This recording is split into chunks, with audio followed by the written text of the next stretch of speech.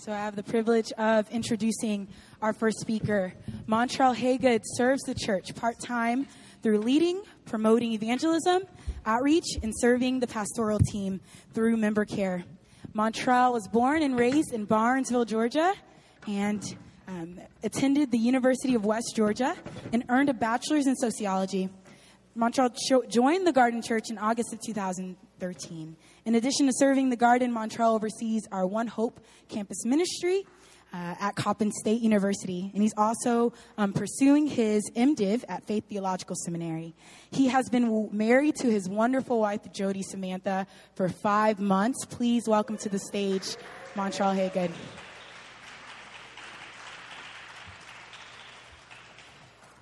Good evening.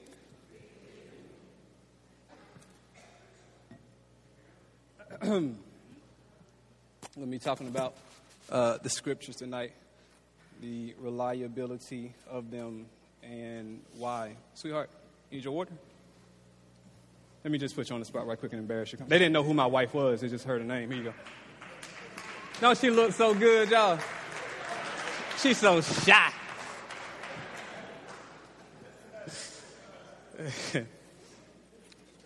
All right, so at some point, we all find ourselves asking this question: why the Bible?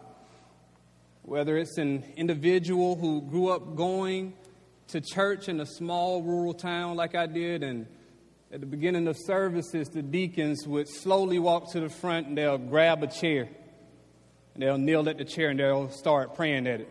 Does anybody have this experience? No one has this. Oh, my man, okay, you got to put your hand. I can't hardly see you. All right. Yeah, and that was devotion. The deacons would come out and they'll pray, and then they'll sing a song very slowly. And as a child, you're just like, all right, hurry up. Let's get to it. So whether you grew up in that environment, or perhaps someone who did not grow up in a Christian environment, and their parents kind of borrowed from all religions and were open-minded, and they were morally good people, and then that person came to faith, and their parents were happy for them. And so they could have came from that background. Or it could have been someone who grew up in a very strict religion that was shame-based, and they heard the gospel of Jesus Christ, and they accepted, they heard the good news, and they accepted Christ, and they're living for him now. But at the same time, they're ostracized from their family, and they're feeling lonely now because of that. And they see examples of this in the scripture, but there's still a loneliness and a sense of coldness that's there. And some people ask the question, why the Bible, genuinely? And some people ask to make a mockery of it. But no matter what category people fall into, at some point, everyone asks the question, why the Bible? Well, this evening I have the responsibility and the honor of speaking on this subject, why the Bible. First and foremost, let me say this, because this is going to guide us as we are in this subject this evening. The Bible exists because an infinite God wants to communicate to a finite people. Let me say that again. The Bible exists because an infinite God wants to communicate to a finite people. And we can say amen because of that. Hebrews chapter 1 verse 1 says, long ago, at many times and in many ways, God spoke to our fathers by the prophets. But in these last days, he has spoken to us by his Son, whom he appointed the heir of all things, through whom also he created the world. Now, some of you right now may be asking, what in the world does that have to do with the Bible? How does God speaking to his Son equate to the scriptures? Well, as Christians, we believe in truth.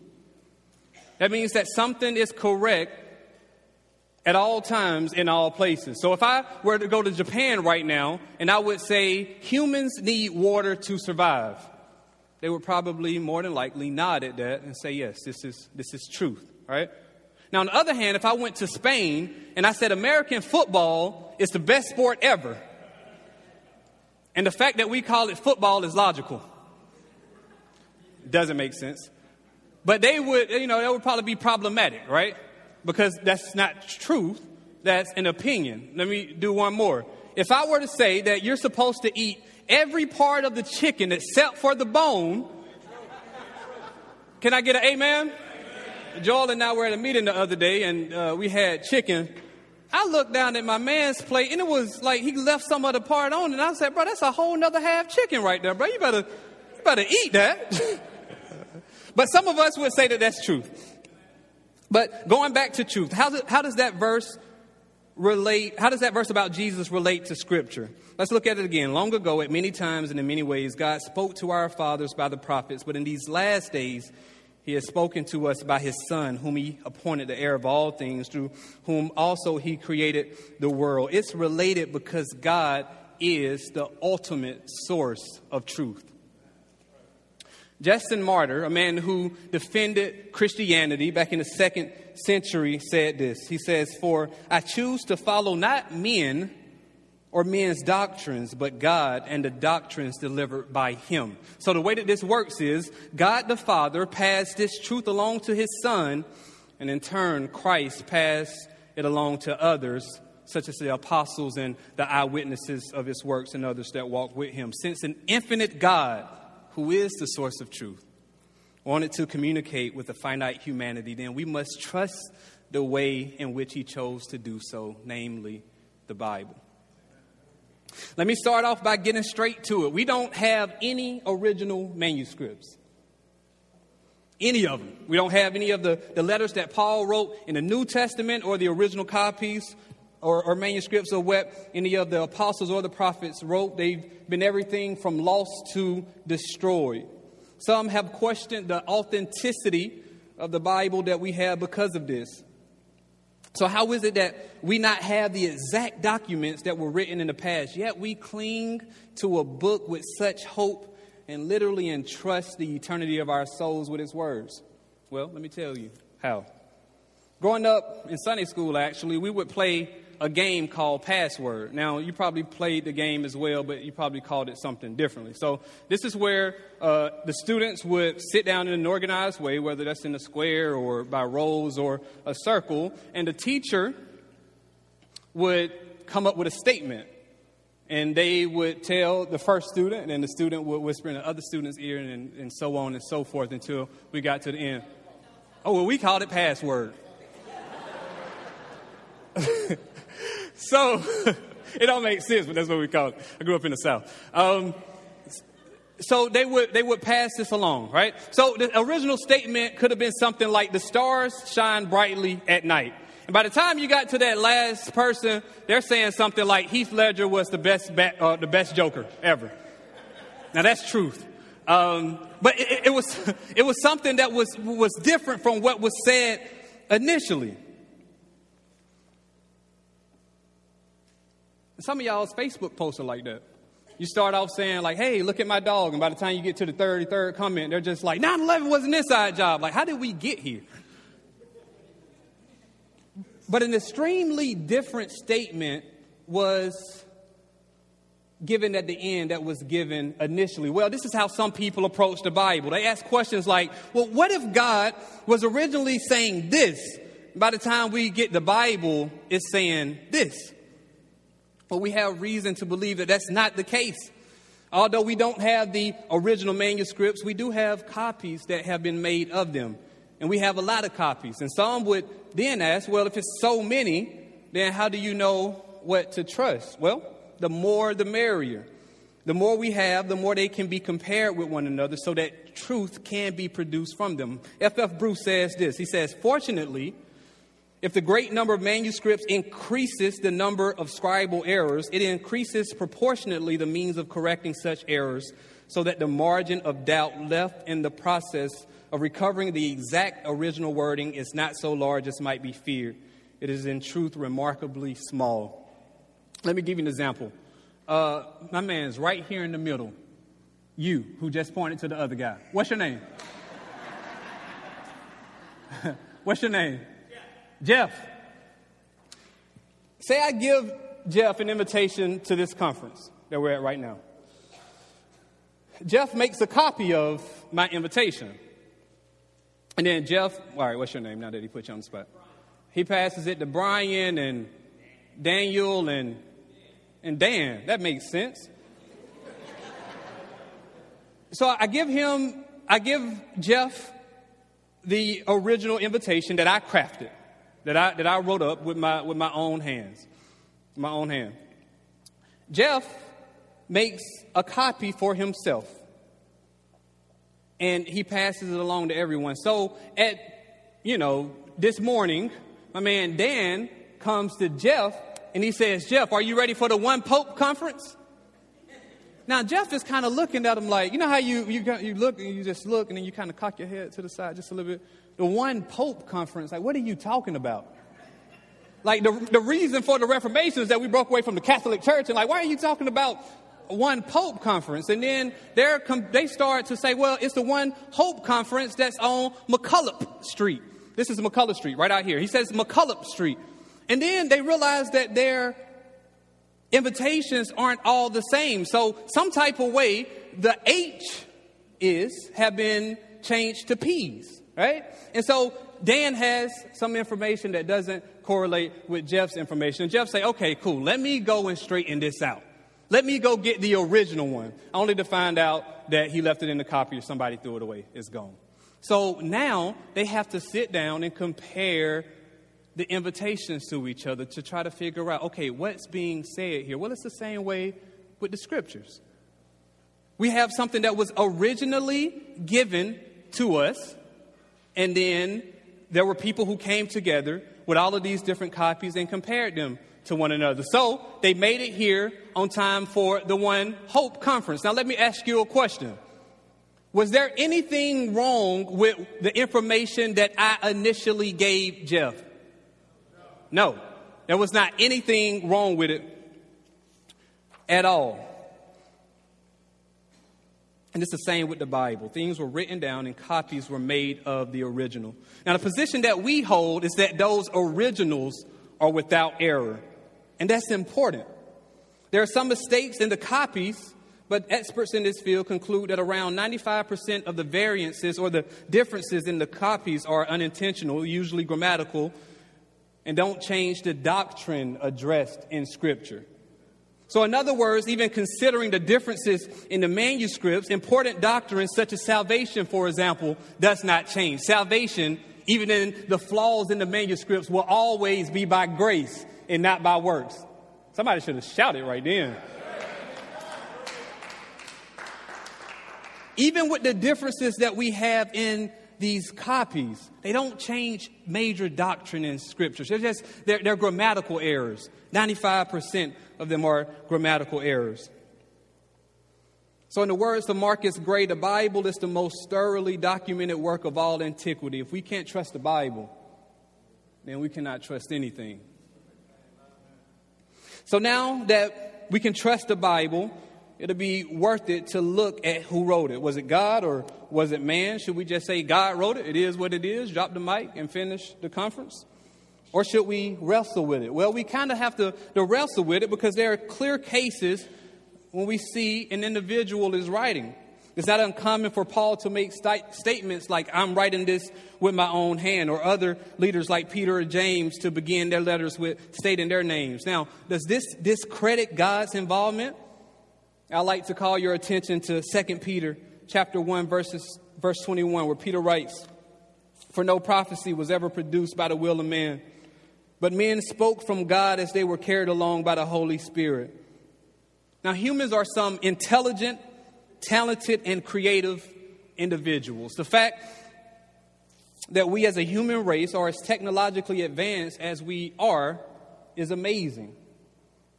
Now, if we could just get YouTube to keep playing when we close it out, that'd be even better. But we've come a long way technologically as a human race. But aside from the fact that we are an exceptional race, according to the verse that we just read, human beings do not produce on the scriptures on their own. Meaning that God superintended the writer as they were writing. And the writers still have their own personality and DNA within their writings. In 2 Timothy 3:16, Paul confirms this, saying all scripture is breathed out by God. Some scriptures? all scriptures are breathed out by God. Scriptures within themselves are inspired by God. And not only are they inspired by him, but they have Christ tied within them. Another way to think of the scriptures is in the same way that we think of Jesus. The Bible teaches that Jesus was 100% man and 100% God. He never ceased to be God. He didn't cease to be man. The scriptures follow the same recipe for authorship. They are 100% human, yet 100% divine. When God was superintending these writers as they wrote, and when the writers were inspired, it's not inspired, and we got a number of artists in here, a number of people in the arts, and oftentimes I would hear them say, like, man, like I'm inspired to write. I'm inspired to compose. I'm inspired to produce. Well, the writers weren't inspired the same way that these artists are. And they weren't drunk when it happened either. Meaning that when they were writing and they were being used by God, they weren't in this trance and then snapped out of it and said, okay, what we got? That's not how it went. The writers weren't like some people after they've been drinking all night. Y'all ain't been saved that long. Y'all remember that. And then you check your phone all scared and stuff like, oh my goodness, what did I sin? The writers weren't inspired like that. They were under the use of the Holy Spirit, and they knew what they were writing, when they were writing, and they knew that God was guiding their hands as they wrote. So having said that, let's dive into what the Bible is. The Bible is a treatise, if you will, that is comprised of 66 books. In other words, these books are cohesive and systematically point to a bigger picture.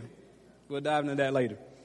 These books vary by genre. These genres range from wisdom, poetry, historical, and books that speak about the works of the prophet. As I said earlier, and we saw earlier in Hebrews chapter 1. One role of the prophets was to warn people about God's judgment with hopes that they would turn away from their sin. One of these prophets by the name of Jeremiah records this in chapter 31 and verse 31 of his book. Behold, the days are coming, declares the Lord, when I will make a new covenant with the house of Israel and the house of Judah. Not like the covenant that I made with their forefathers on the day when I took them by the hand to bring them out of the land of Egypt. This is where we get the concept of the Old Testament and the New Testament to signify that, simply speaking, God had two covenantal relationships with humanity. The first covenantal relationship, which we know as the Old Testament, started in the garden and was upheld with Moses.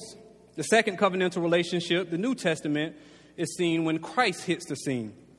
Now, the Old Testament has 39 books and was written between 1400 and 430 BC. So for about a course of 1,000 years, it was largely written in Hebrew with some portions in Aramaic. Historically, the Old Testament had been accepted in the Hebrew Bible, although it was organized a tad bit differently. So we have, how many books in the Old Testament? 39. So the Hebrew Bible was organized with 24 books because they kept certain books together that we separate. So, for example, we have 1st and 2nd Kings. They just had Kings. We have 1st and 2nd Chronicles. They just have Chronicles, so on and so forth. And they had all of their minor prophets together. And they're called minor prophets not because of their significance, but because of the length of their books. And so we would categorize the Old Testament into 4 sections, and they only do it in 3. For us, it's law, history, poetry, and prophets. For the Hebrew Bible, it's law, prophets, and writings. It's often said that if you believe Jesus, then you should accept the Old Testament. In Matthew chapter 12, verse 40, Jesus used a popular Old Testament figure to foreshadow his own resurrection, saying, for just as Jonah was 3 days and 3 nights in the belly of the great fish, so will the Son of Man be 3 days and 3 nights in the heart of the earth. On another event in Luke chapter 24, Jesus said, these are my words that I spoke to you while I was with you, that everything about me in the law of Moses and the prophets and the Psalms must be fulfilled. Then he opened their minds to understand the scripture. Two things I want to draw from this. One, Psalms are the largest of the writing section, and sometimes it's used to refer to the whole section. The second is to draw out what Jesus that Jesus opened their minds to understand the scriptures, which is in context is the Hebrew Bible and what we recognize as the Old Testament. So there hasn't been many issues historically concerning the Old Testament.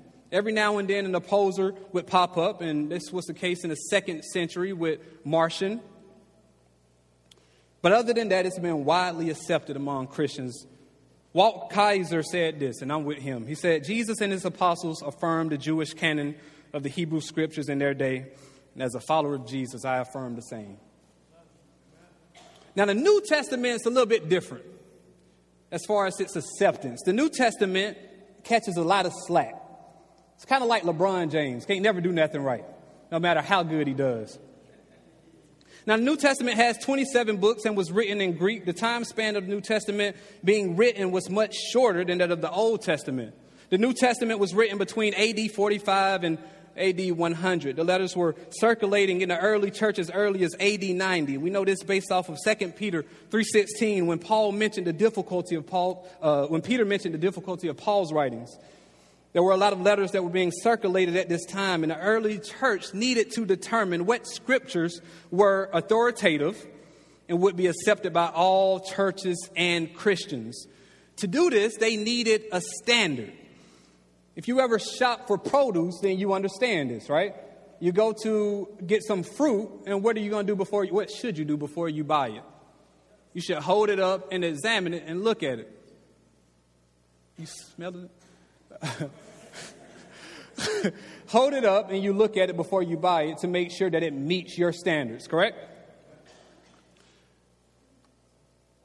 So the books had to meet certain qualifications. The term that is used for this is canon.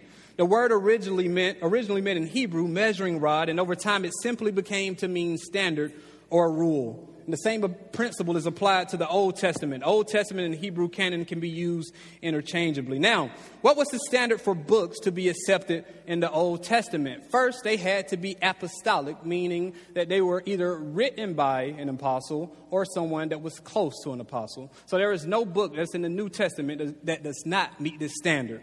Secondly, it had to be Catholic. So not Catholic in the term or in the sense that some people use it today and describing different strains of Christianity, but Catholic simply means universal, right? So they were universally recognized by the church. Lastly, these books needed to be consistent with other recognized apostolic books or doctrine. Ladies and gentlemen, in the words of Robert Plummer, the canon is not an authorized collection of writings. The church did not confer its authority or approval upon a list of books. Rather, the canon is a collection of authoritative writings.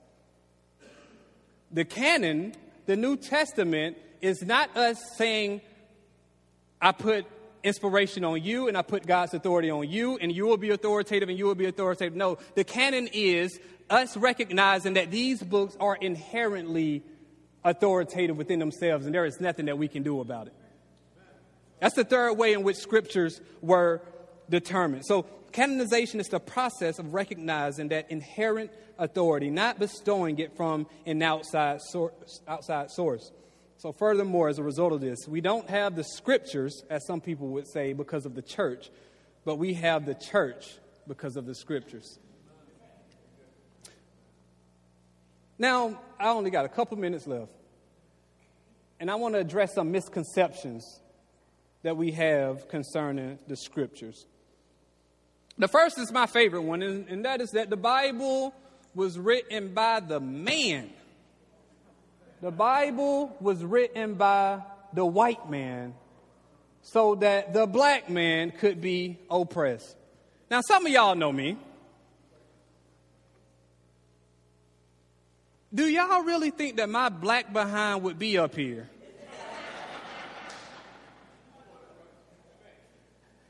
Talking about the scriptures, the authority that it has, and the relevance that it has, if I believe that this was written by a white man, even if you don't know me, absolutely not. The Bible ain't got nothing to do with white folk. in the sense that they started it and that they their original plan was to oppress black people. Now, I can be real and honest and open and say white people did do that in the past for their own advantage and for their own personal gain. But inherently, within itself, the Bible was written to oppress black people. Absolutely not. I think about it this way. If white people wanted to oppress black people and they began the Bible, when they make the superhero of the Bible white? But he's a Jewish man. Now, if we go on with that, another thing that we can recognize is that Christianity, especially in the West, has been whitewashed. This is why we have white Jesuses hanging around everywhere. And sometimes people would say, you worship this white Jesus. And to which I say, no, I don't. That's somebody that people drew up in Europe. That ain't got nothing to do with the God of or Jesus of the Scriptures. Has absolutely nothing to do with it. The Scriptures are not an invention of the white man to oppress black people. At the same time, recognizing that people did use it for their personal gains and advantage. Now, if we were to go back and look at history, and another thing is slavery, and I do not have time to talk about that right now, but we see in the Old Testament where Jews actually had other Jews working for them in servitude and as a bond servant. And people took this and they said, slave, black people are inferior to white people, and this is what we're going to do to them. But that is not the white man's invention. That is a lie. Secondly, another misconception is that the Bible was created at the Council of Nicaea. This is incorrect. The Council of Nicaea was held in 325. And they didn't come together to figure out what was going to be in the Bible and create the Bible. They came together to try to determine, okay, who is Jesus? Is he divine? And this is what the Council of Nicaea was about. They weren't coming together to create a Bible. As a matter of fact, what do y'all think they used at the council? They used the Scriptures.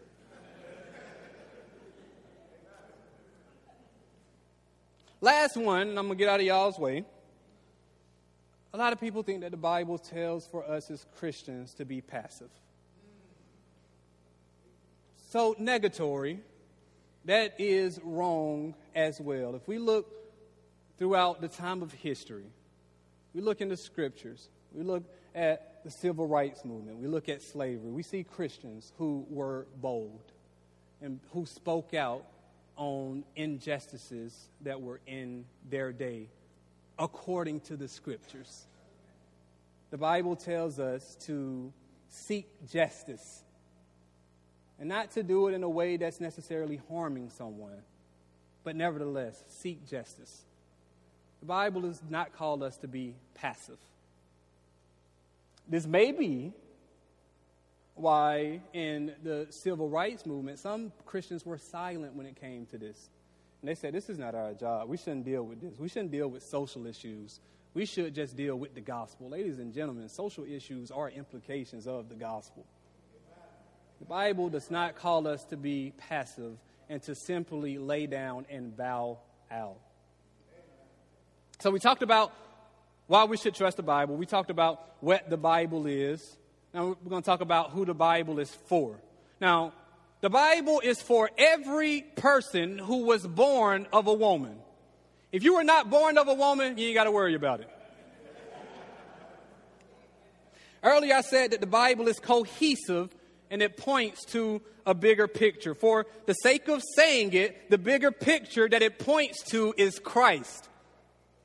All throughout Scripture, we see destruction and restoration. This started in the garden, and it's still existent today. God wants for us to know Him and how He can save us from destruction. He may have taken on flesh in the New Testament, but He's been here all along. In Genesis, He is the Creator and the promised Redeemer. In Exodus, He is the Passover Lamb. In Leviticus, He is the High Priest.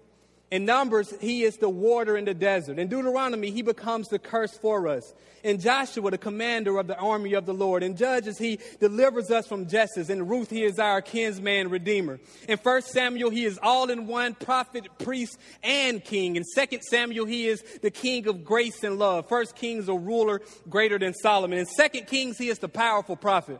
First Chronicles, he is the son of David that is coming to rule. In Second Chronicles, he is the king who reigns eternally. I'm about to go through all 66, so y'all might as well go ahead and get comfortable.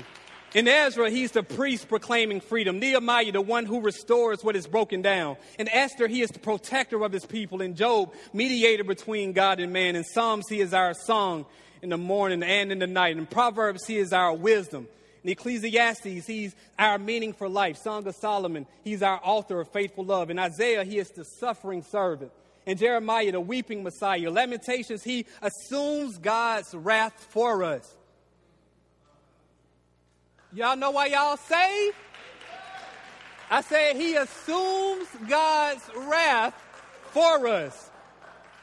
In Ezekiel, he is the son of man. Daniel, the stranger in the fire with us. In Hosea, he is the faithful husband, even when we run away. Y'all know y'all don't ran away a number of times.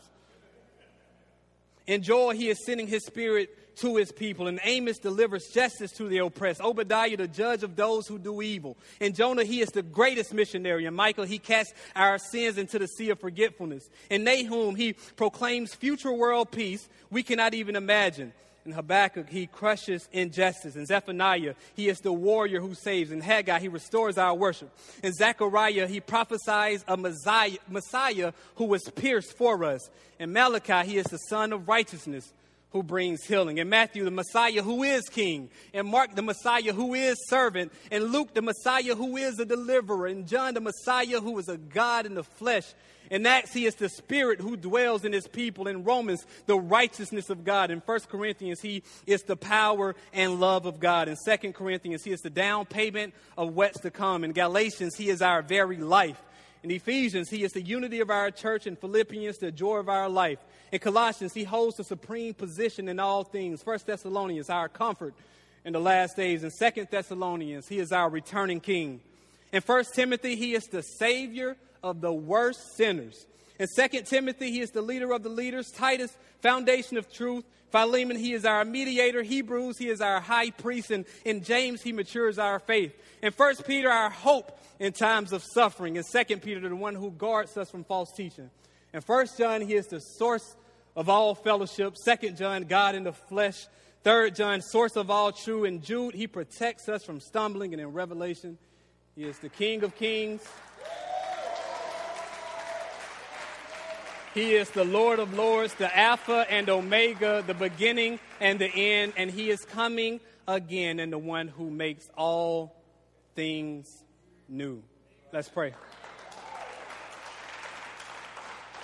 God, thank you for your word. Thank you for preserving scriptures. Thank you for giving us something in which we can know you. God, I pray that we will cling to this truth. In Jesus' name I pray. Amen. Amen. Amen. So we are going to start a Q&A portion, just about 5 to 10 minutes left. But first, if anyone has a red Nissan that starts with 9CY, your lights are on. So please turn those off. Red Nissan, 9CY. All right. So I'm going to grill Montrel here. That was such an encouraging message. I feel like the synopsis on Christ, the bigger picture, was encouraging. I trust it was for you too. So I have some questions for you. All right. Cool. Is that cool? Cool. Great. It has to be. Let's do this. So can you share how one might overcome the doubts that someone experiences in believing the Bible's authenticity? Can you share how one might overcome it? Well, I think that, it requires, as you're researching, I think it requires some humility.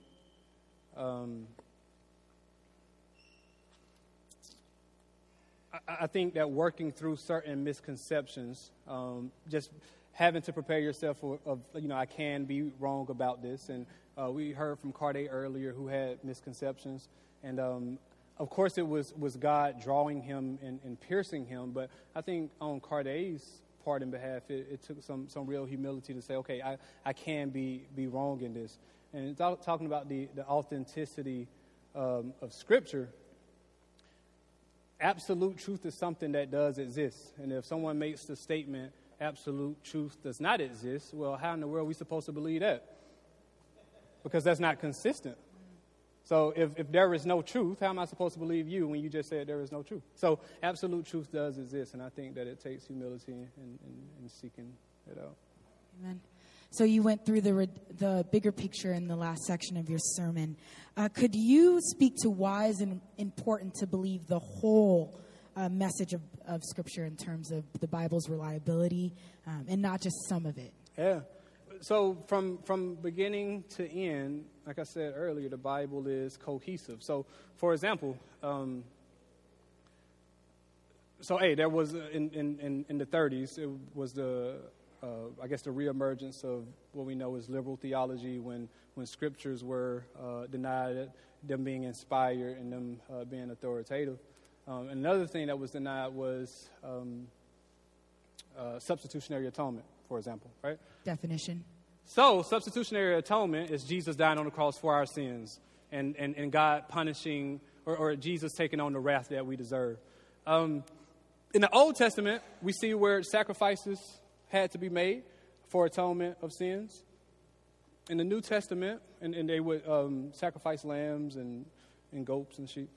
In the New Testament, we see where John says, "Behold, the Lamb of God who is coming to take away the sins of the world." Now, can you imagine what the Israelites and Jewish people who heard these stories growing up, can you imagine what they felt when they heard John the Baptist say that? They knew exactly what he was talking about. So I think that's an example of why we should believe all the scriptures, because it's consistent. It points to a bigger picture, and there is no way that men could have made that up. Could you, you mentioned some misconceptions. One, that the Bible is canonized at the Council of Nicaea, which is pretty much a big discussion. You also mentioned the misconception that Christianity was used as a tool to oppress, primarily that being the goal of the Bible. Could you speak to just some of those specific misconceptions and kind of from like a counselor perspective,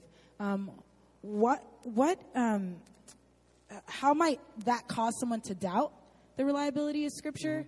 And then maybe give us a solution to that.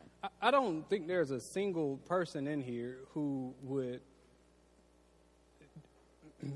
doubt something that encouraged and taught for people to own people.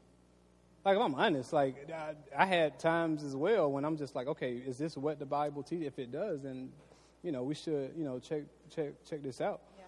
So naturally, these misconceptions would cause one to separate themselves, which we've seen a lot of, especially over the past couple of years.